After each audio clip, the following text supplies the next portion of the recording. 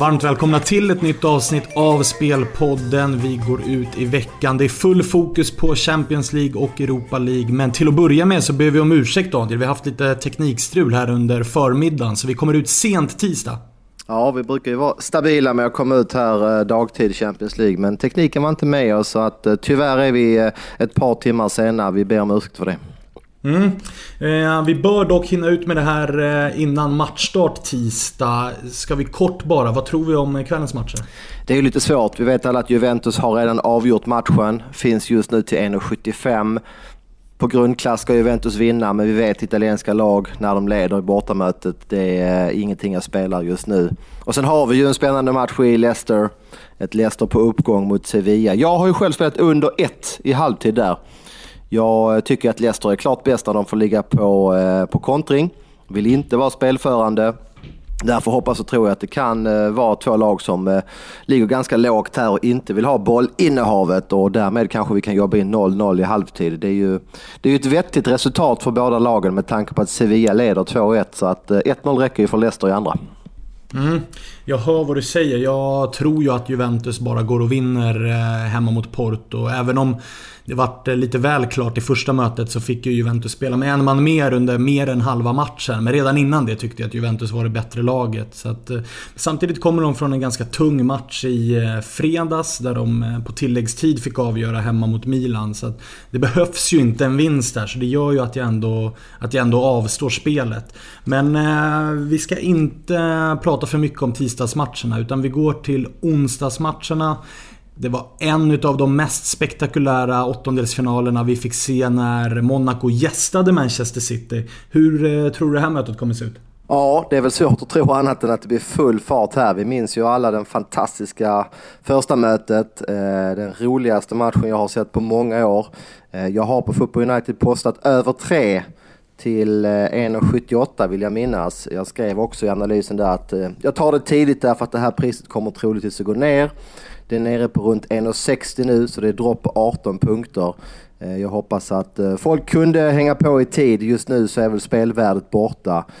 Men självklart tror man återigen att det blir en fartfylld match. Monaco måste ju vinna med 2 och Monaco har ju bara en växel och det är framåt.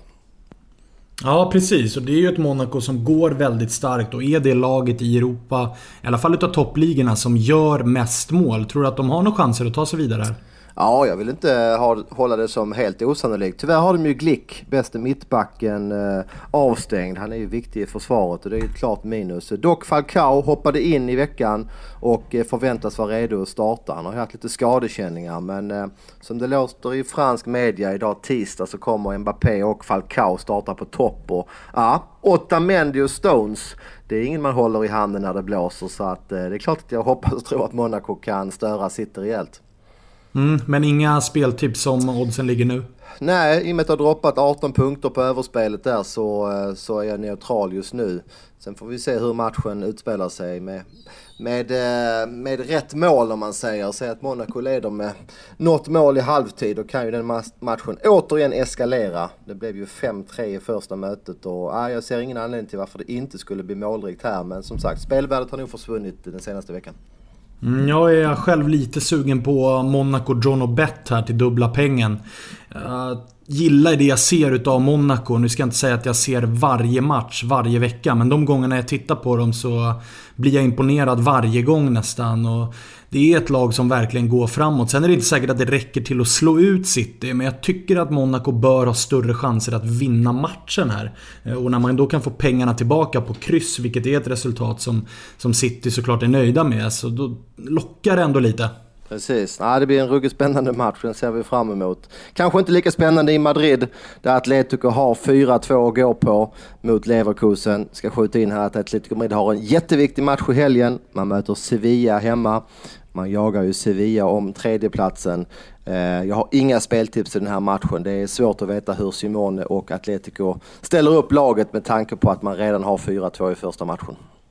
Där håller jag med dig och har ingenting att tillägga faktiskt. Men Daniel, vi ska faktiskt blicka mot Europa League också. Torsdag ska det avgöras vilka lag som tar sig vidare därifrån. Och där sitter jag faktiskt på 2 speltips. Så vi kan väl börja med Roma-Lyon. Det vart ju slutet på en mardrömsvecka för Roma.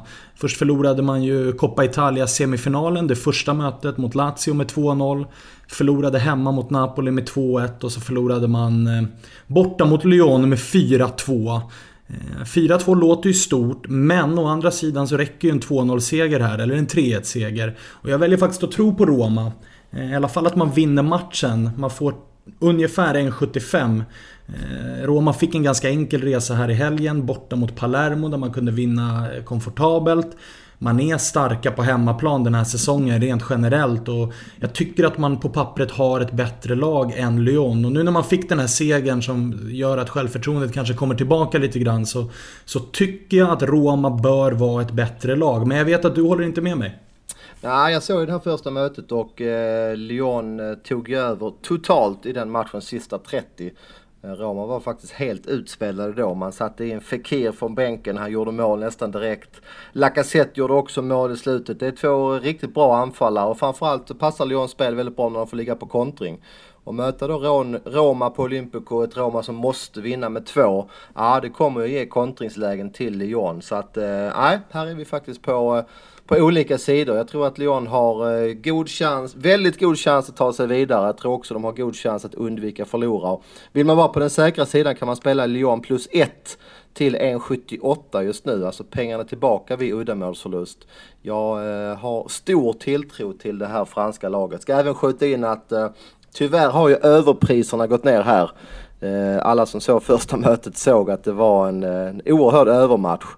Både Roma och Lyon är ju inblandade i mycket mål i sina respektive ligor också. Men marknaden har varit med på noterna. Det är faktiskt en 3,5-lina och favorit på den. 1,94 på över 3,5. Så att tyvärr inget spelvärde kvar på överlinan. Men ja, det skulle inte förvåna om även den här matchen, vi pratade om Monaco City tidigare, kan spåra iväg rejält målmässigt.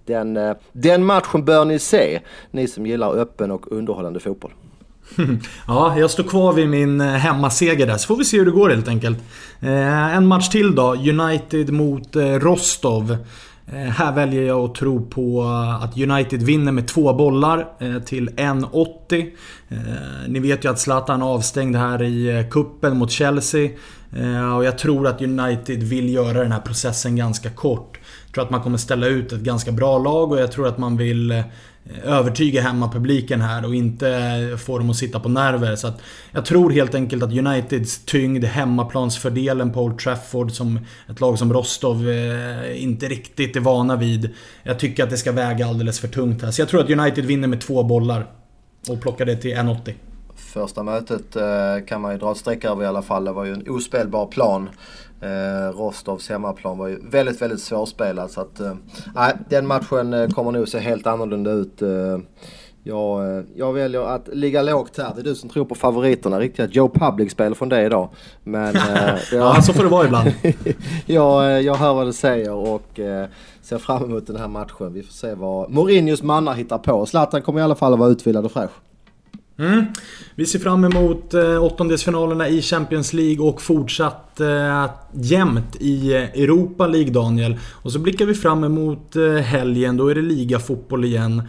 Och som sagt, vi ska fortsätta pusha för det, men livespelen är ofta väldigt populära och vill man ha dem, då laddar man ner Football United-appen så får man dem som en push i mobilen. Supersmart, eller hur? Ja, helt rätt. Vi vet ju att lineups styr väldigt mycket av dagens spel. Så att det gäller att hänga med på sena informationer. Och det får man på Football United. Där lägger vi ut spel när som helst. Det kan vara mitt på dagen och det kan vara under matcherna. Så att häng med där. Det är dessutom gratis. Det är ju helt osannolikt egentligen. Lycka till nu med spelen så hörs vi framåt helgen.